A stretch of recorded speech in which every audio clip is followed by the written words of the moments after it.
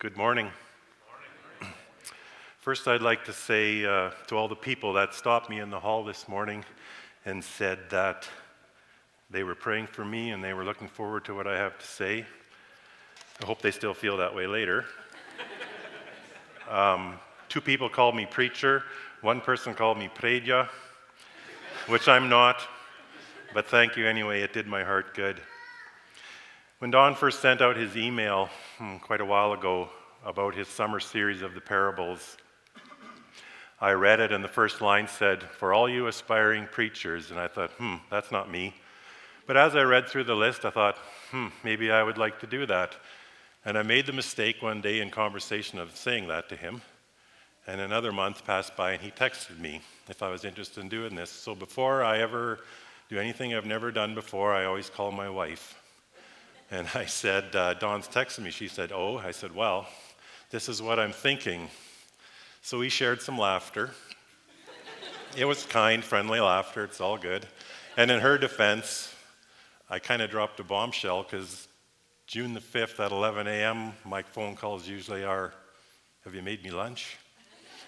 Not, I'm thinking of having a sermon in the summer. Anyway,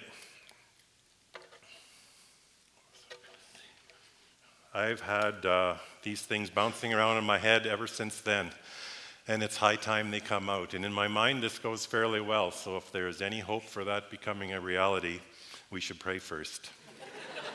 So would you pray with me? Lord, we thank you for this day that you've given us, this beautiful Sunday. We thank you for the rain that we had yesterday. Was it our perfect timing? No, but it is your perfect timing, and it was a blessing to see. Thank you for these parables that we've been going through this summer. Thank you for leaving some room for discussion. And I pray that where my words fumble, that your words would take over. In Jesus' name, amen. So I used the NIV Bible. The passage that I received was Matthew 13, 31, and 35, the parables of the mustard seed and the yeast. So I will start off with reading them. He told them another parable. "The kingdom of heaven is like a mustard seed, which a man took and planted in his field.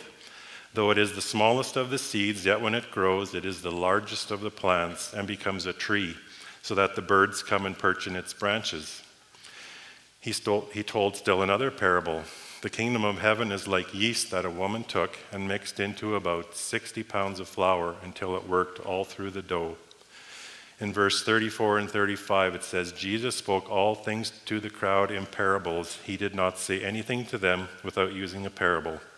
So was fulfilled what was spoken through the prophet. I will open my mouth in parables. I will utter things hidden since the creation of the world."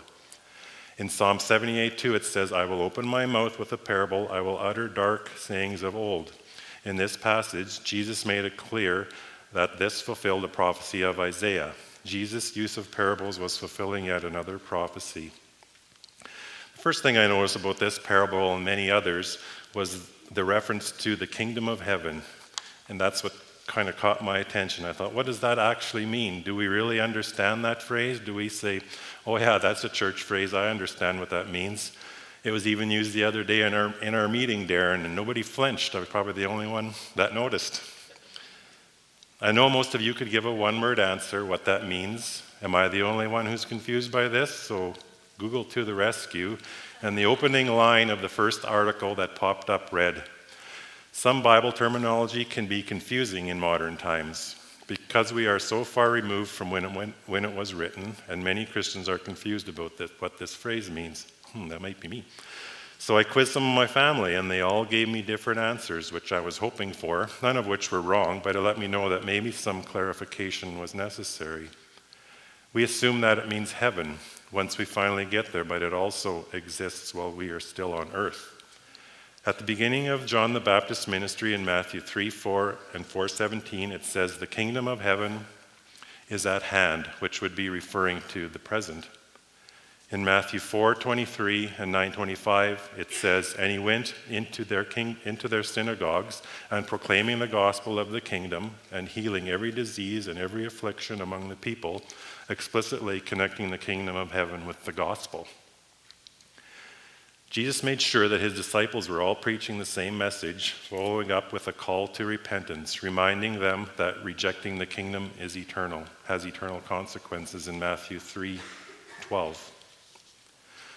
Now also the kingdom of heaven is both present and future tense. Once again, the kingdom of heaven is at hand. And then in Matthew 6:10, when Jesus is teaching his disciples how to pray, Jesus prays, "Your kingdom come, your will be done on earth as it is in heaven." This prayer only makes sense if the kingdom has not yet fully come. On earth as it is in heaven, not only is his will being done in heaven, but his kingdom will grow on earth as well. So, the kingdom of heaven is believing the gospel. It is a genuine offer from God to rule in our hearts and to those who believe in his name. Submitting to the kingdom brings true freedom, and those who resist are in bondage, in Ephesians 2. Second, being a citizen of the kingdom should motivate us to build the kingdom through proclaiming the gospel. Thirdly, the kingdom of heaven provides comfort and hope for Christians. God is king over all circumstances in this life, and no matter what happens, it will all be good when his kingdom comes at the second coming. If we are part of the kingdom, we must believe the gospel, we must proclaim the gospel while we are here on earth, so Jesus refers to the kingdom of God being like yeast. Matthew 13:33. The kingdom of heaven is like yeast that a woman took and mixed into about 60 pounds of flour until it worked through all the dough. The concordance I used gave a simple explanation of the meaning of this parable. People who profess to belong to God will grow in numbers without being stopped. Pretty basic. So I dug further. I found this comparison. The kingdom of heaven is alive. It is everywhere. It takes attention and patience to grow, and it transforms everything it touches. Once again, the kingdom of heaven is alive. It's everywhere. It takes attention and patience to grow, and it transforms everything it touches. That's more like it. And then it asks the question, where do you see the kingdom of heaven alive around you? And do you nurture it and allow it to grow like yeast in bread dough? So when Jesus says the kingdom of heaven is like yeast, a microorganism that is alive, a member of the fungus family with 1,500 different species, some like baker's yeast causing bread to rise and grape juice turning into wine. Different types of yeast can be found everywhere, on skins of fruit and plants, in the soil, on people's skin, in deep sea environments, and in our digestive system. So maybe when Jesus says the kingdom of heaven is like yeast, he is telling his listeners that the kingdom of heaven is alive and growing, just like yeast in bread dough. Maybe he's saying the kingdom of heaven is everywhere, just like the yeast that spreads through all the dough, or yeast that are found everywhere on this planet. Once yeast is added to bread dough, it causes the bread to rise and is unstoppable until enough time has passed and it's run its course. This reminds me of my mother, and many of you probably too. My mother probably made 100,000 buns in her life or more, which I ate, I did the math, probably 25% of. Our mom was a storyteller, and I'm pretty sure that's where I got it from.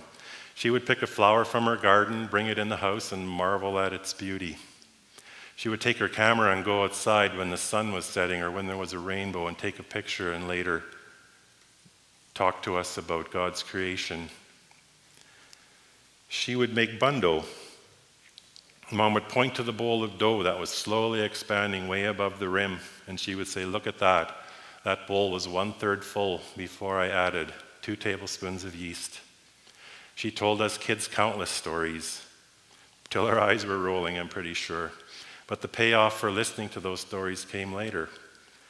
Our mom passed away at age 79 from dementia, so the last few years of her life were very difficult. But she never forgot who we were, even though she called me John, introduced me as John all the time, which is my middle name and also my uncle's name, so I'm not exactly sure who she thought I was. But she feels the same about both of us, so that's fine. She had so much to say. She never forgot us, but she had so much to say. But the one thing that she forgot or lost was her ability to speak, her ability to tell stories.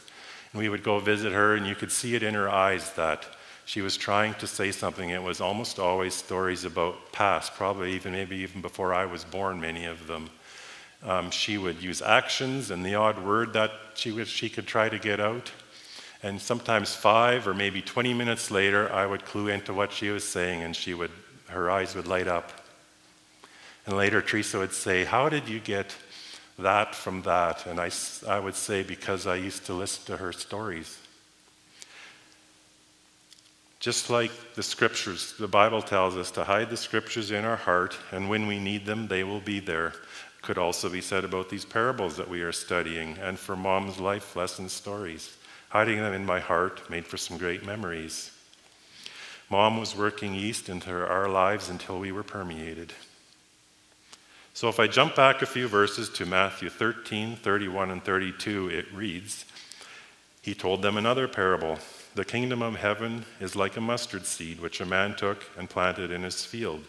Though it is the smallest of the seeds, when it grows, it is the largest of garden plants and becomes a tree, so that the birds come and perch in it." Jesus does not directly interpret this parable. However, I think the fact that it appears in Matthew, Mark, and Luke could suggest its importance. Jesus predicts the amazing growth of the kingdom of heaven. A mustard seed is quite small, but it grows into a significant plant. The point of this parable could be that something big and blessed, the kingdom of God, had humble beginnings, just like the life of Christ had humble beginnings and now has worldwide influence. This is the size of a mustard seed compared to a dime, very small. When you plant the mustard seed in the ground, if you don't put expensive, colorful seed treatment on it, it's almost impossible to find. So you just have to have faith. The drill got emptier, it must be in the ground. But 2 weeks later, there's your proof that it has actually been put in the ground and it is starting to come up. Birds perching in its branches. They must have either had very small birds or very big mustard back then. Turns out it's the latter. It was a mustard called black mustard, and it grew 9 to 10 feet tall. It was in my mustard yesterday, and the only thing that's perching in it is grasshoppers.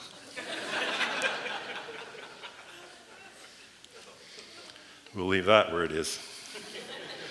A rabbit trail that this parable has a tendency to take us on is the well-used phrase, "Faith as small as a mustard seed," or "ye of little faith." We've all heard that one. There's a story in Matthew 17, a story about Jesus taking his disciples up on a high mountain, and suddenly his face shone like the sun, and his clothes became white as light. Peter says, "Lord, should we even be here?" And no sooner, a cloud covered the disciples, and a voice says, "This is my son, whom I love, who I am well pleased with. Listen to him." After a few verses later, Jesus heals a demon-possessed boy. So in verse 14, when they came to the crowd, a man approached Jesus and knelt before him. "Lord, have mercy on my son," he said. "He has seizures and is suffering greatly. He often falls into the fire or into the water. I brought him to your disciples, but they could not heal him." And in verse 17, Jesus says to his disciples, "You unbelieving, perverse generation, how long shall I stay with you? How long must I put up with you? Bring the boy to me." Jesus rebuked the demon, and it came out of the boy, and he was healed at that moment. Now these verses, that verse 17 kind of reminds me of me. How many times have I been either working with people or had people working with me when I have given them a task that they couldn't do, and I come with an attitude like, "I'll show you how it's done." But I'm pretty sure if I called them a perverse generation and asked them how much longer I needed to put up with them, they probably wouldn't show up for work the next day. But the disciples are a different sort. Verse 19, then the disciples came to Jesus and asked, "Why couldn't we drive it out?" He replied, "Because you have so little faith. Truly I tell you, if you have faith as small as a mustard seed, you can say to that mountain, 'Move from here to there,' and it will move. Nothing will be impossible. You have little faith." Is that me most days? Or this little bit of faith I have enough? Or why, when things go right or things work out, do I always first thing say that's just a coincidence when I know that there's no such thing. So to think of a practical example in life of faith, I think about raising our girls. And you're probably thinking, don't talk about your kids. And my kids are thinking, don't talk about us. But what else have I done in life that has stretched my faith as much as raising a family? I mean, having 3 girls has been beyond amazing. Wouldn't trade a minute of it for the world. But sending them to school, watching them make friends, encouraging them to join sports teams at various levels, what could go wrong? I could talk about each of them, telling about the things God has done in their lives, but I've chosen daughter number 2. There were a number of years when she was put through the ringer. The purpose of this story is to give God the glory. And just like Taylor said, I went over this many times so that it would get easier, and I know I can do this, so bear with me, please. So to respect the privacy, to respect her privacy, I'm going to call her Curly. And Reader's Digest version, I promise. And first of all, without the prayers, tears, and endless advocating of my wife, this dad would not have a story to tell. I'm going to skip to age 13, kind of when hard days started. We decided to take her out of school 3 months before the school year ended. Curly was not being treated well in the social aspect of school. We had a young girl who wouldn't smile anymore, didn't want to eat, thought that she was ugly. And even after a number of meetings, this situation wasn't going to get any better. And we were going to homeschool, but that turned into pretty much no school.